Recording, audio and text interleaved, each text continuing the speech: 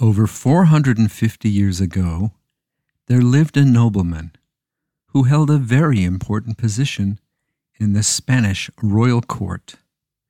He was the chief advisor to the king, who held him in high regard, for the king's counselor was so wise and knowledgeable that there wasn't any matter on which the king did not seek his advice. For many years, the counselor served his king faithfully, but as he grew older, he felt his duties becoming increasingly difficult, so he asked the king to allow him to retire. "My dear friend," replied the king, "if you can find me someone who is as gifted as you, as capable as replacing you, I will gladly release you from your duties." The counselor had no choice but to stay on, as he was unable to find a suitable replacement. One day, the counselor suddenly fell ill, Loyalenu. The king immediately ordered his own personal physician to treat his dear beloved counselor. But the doctor's efforts seemed to be in vain. The counselor's condition grew worse from day to day until he seemed to be at the end of his 120 years, Rahman al-Islan. The king then sadly sent for his personal galach, the priest, to hear the counselor's last confession, for he had been a devout Catholic all his life, as that was the official religion of Spain. Cardinal entered the room of the dying man, lit candles, and asked everyone else to leave.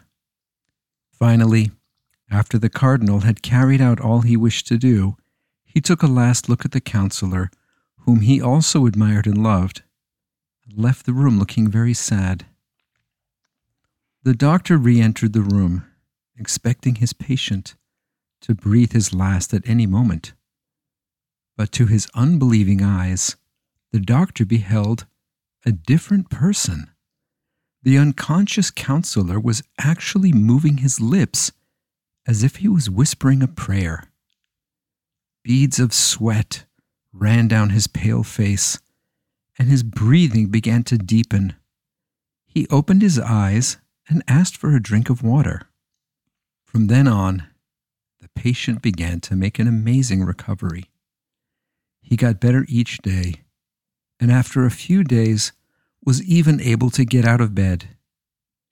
The king visited his counselor and told him how relieved and delighted he was that his dear friend and counselor had recuperated in such a wonderful manner. When the counselor was eventually fully recovered, he sent word to the cardinal, asking him to come and visit. The cardinal came promptly, and the counselor said to him, "First of all, my dear cardinal, I wish to thank you for praying for me when the doctors had given up all hope of my recovery." "If my prayers helped," replied the cardinal, "I am sure it was due to the fact that you had served the king and our country so loyally for so many years." "Yes," said the counselor, "but I have a distinct feeling that your prayers in particular helped me, especially a short, strange prayer, not in Latin, not in our Spanish tongue, which I heard you say repeatedly." The cardinal's face turned pale, and he started to stammer, saying, The Almighty accepts prayers in any language. It's only important that the intention be sincere and the prayer come from the heart." The counselor, however, persisted.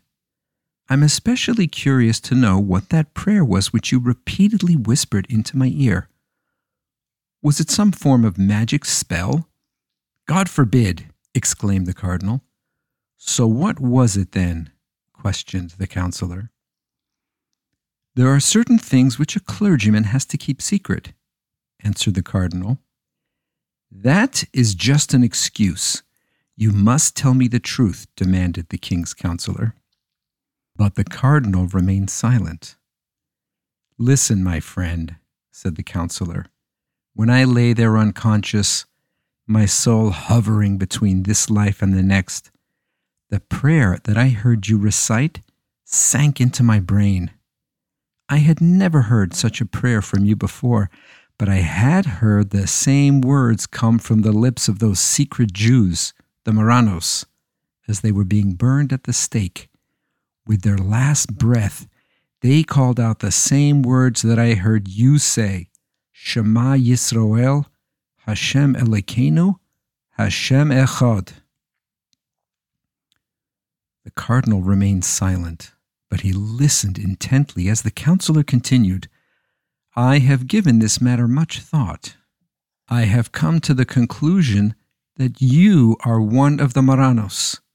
Not only are you secretly practicing the Jewish religion, but at the same time you dishonor the priestly cloth you are wearing. The cardinal's face turned white. The counselor pressed home his point. As you know, it is the duty of every true Catholic to inform the Spanish Inquisition of any suspicious behavior of the Marranos, the secret Jews who are supposed to be practicing Catholics, but secretly continue to live in the faith of their ancestors. If you will tell me the whole truth and promise that from now on you will behave as a true Catholic should, then I will not inform about you to the Inquisition. Cardinal remained silent for a few moments. Then he replied, Yes, it is true. I come from a family of secret Jews. When I was 12 years old, my father told me this secret. He told me that in 1 year's time I would be bar mitzvah, and from then on would be obligated to carry out all of the mitzvahs of an adult Jew. He warned me about the terrible danger in which secret Jews have to live in Spain under the watchful eyes of the agents and the spies working for the Inquisition. But, he said, we were Jews, and we had to face this danger. He told me that he himself would prepare me for my bar mitzvah. This he did every day in a secret room in the cellar of our house, where we spent 1 hour in the morning and 1 hour at night. It was there that I began to put on tefillin. Later, when I turned 15 years of age, my father enrolled me as a student in the Royal Seminary for the priesthood. He explained that as a priest, I would have an opportunity to help my Jewish brothers. I would have free access to every home and every family without arousing suspicion. I would therefore have the opportunity to encourage my Jewish brothers and sisters to keep firm their Jewishness as much as possible. There would also be the possibility of my winning the confidence of the inner circle of the Inquisition, where I could do even more to help my Jewish brothers and sisters, warning those who are under suspicion or about to be caught in the clutches of the wicked Inquisition. And all of this, in fact, I was actually able to accomplish many times during these many years. Baruch Hashem, the Almighty protected me from all danger. But whatever gave you the idea to whisper the Shema Yisrael in my ear? Asked the counselor. Did you perhaps think that I too might be a Marrano, a secret Jew? No, I had no reason to believe this at all. But it has been my practice when called upon to administer the last rites to whisper the Shema Yisrael in the ear of the dying person, for several reasons. First, unfortunately, the practice of Judaism by Jews who have been forced to convert has become gradually weakened. It's not easy to know who is or is not a secret Jew. Therefore, I decided that if I whisper this prayer to one who is not a convert, but a born Christian, they would not know what it was, and they would be none the worse for hearing it. But if the dying person was in fact a Jew, the holy words of the Shema might awaken the Jewish spark and a feeling of tshuva in the last moment of their life, and then they would feel that they are dying as a Jew. Both men were now silent, lost in their own thoughts, until the counselor spoke. I am sure you have told me the truth. However, are you now prepared to forget everything and behave from this point forward as a true Christian priest? If not, I have no choice but to put you in the hands of the Inquisition. I beg you, do not force me to do this." "This I cannot and will not promise," replied the cardinal. "You do what you have to do, and I will do what I must. I am ready to give my life for my Jewish faith, as did my forebears who died at the stake with the Shema on their lips." A feeling of great inner joy filled the heart of the royal counsellor. He jumped up and embraced the cardinal. "That's exactly what I was hoping to hear from you," said the counsellor with great emotion. "You are astonished at my behavior, so listen to what I am going to tell you. I know now I can trust you. I, too, was born a Jew. My parents were Marranos like your own parents, but my parents died when I was a very small child, and I was brought up by my uncle, who had an important position in the royal court. Just before my 13th birthday, my uncle told me the secret that I was a Jew. He arranged for a teacher to prepare me secretly for my bar mitzvah, but it was here that my Jewish education ended. Later, as I had distinguished myself as a highly educated young nobleman, the king appointed me to take over the position of royal counsellor, which had been left open after my uncle's death. From then on, I became further and further detached from Jewishness and soon forgot entirely that I had ever been a Jew. When I became unwell," continued the counsellor, "I felt that my days were numbered. My neshama would soon go away from my guf, and I would have to appear before the Bezdin Shel Maila, the heavenly court, to give an accounting of my life. I remembered then that I was a Jew, and I felt so troubled and confused. How could I have wasted all these years of my life? If there was only some way that I could die as a Jew, I would die peacefully with the holy words of Shema on my lips. But try as I might, the words would not come to my mind. Then suddenly, as if I was dreaming, I heard those elusive words, Shema Yisrael, Hashem Elokeinu, Hashem Echad. My whole being became alive again. Such a sweet feeling. I made a vow then that if the Eibishter would spare me and let me live, I would return to my Jewish faith with all of my heart and soul. Now, my dear friend and brother, you can well understand how grateful I am to you that you have saved my life and my neshama."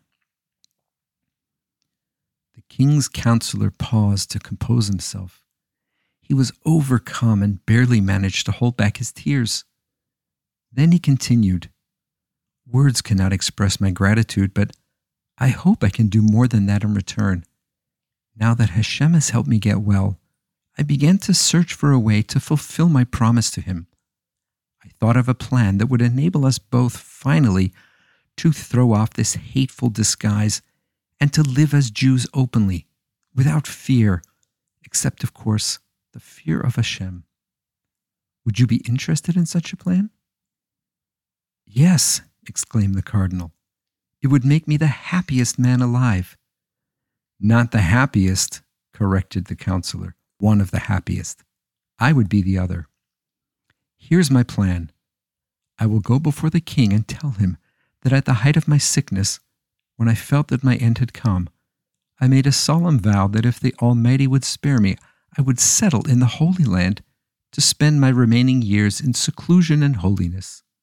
I feel certain that the king will give me permission to fulfill my vow, and then I will ask him for a special favor, to allow you, my dear friend, to join me, to be my spiritual mentor and teacher in my old age.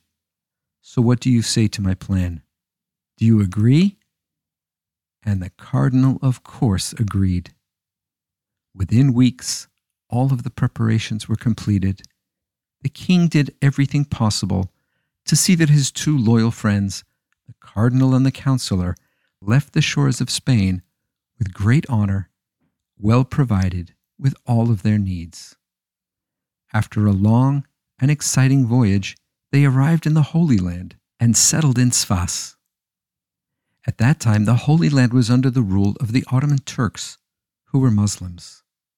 In the Ottoman Empire, Jews could practice their religion. Therefore, the former royal counsellor and the cardinal of Spain could start a new life here, a life of Torah, mitzvahs, and good deeds.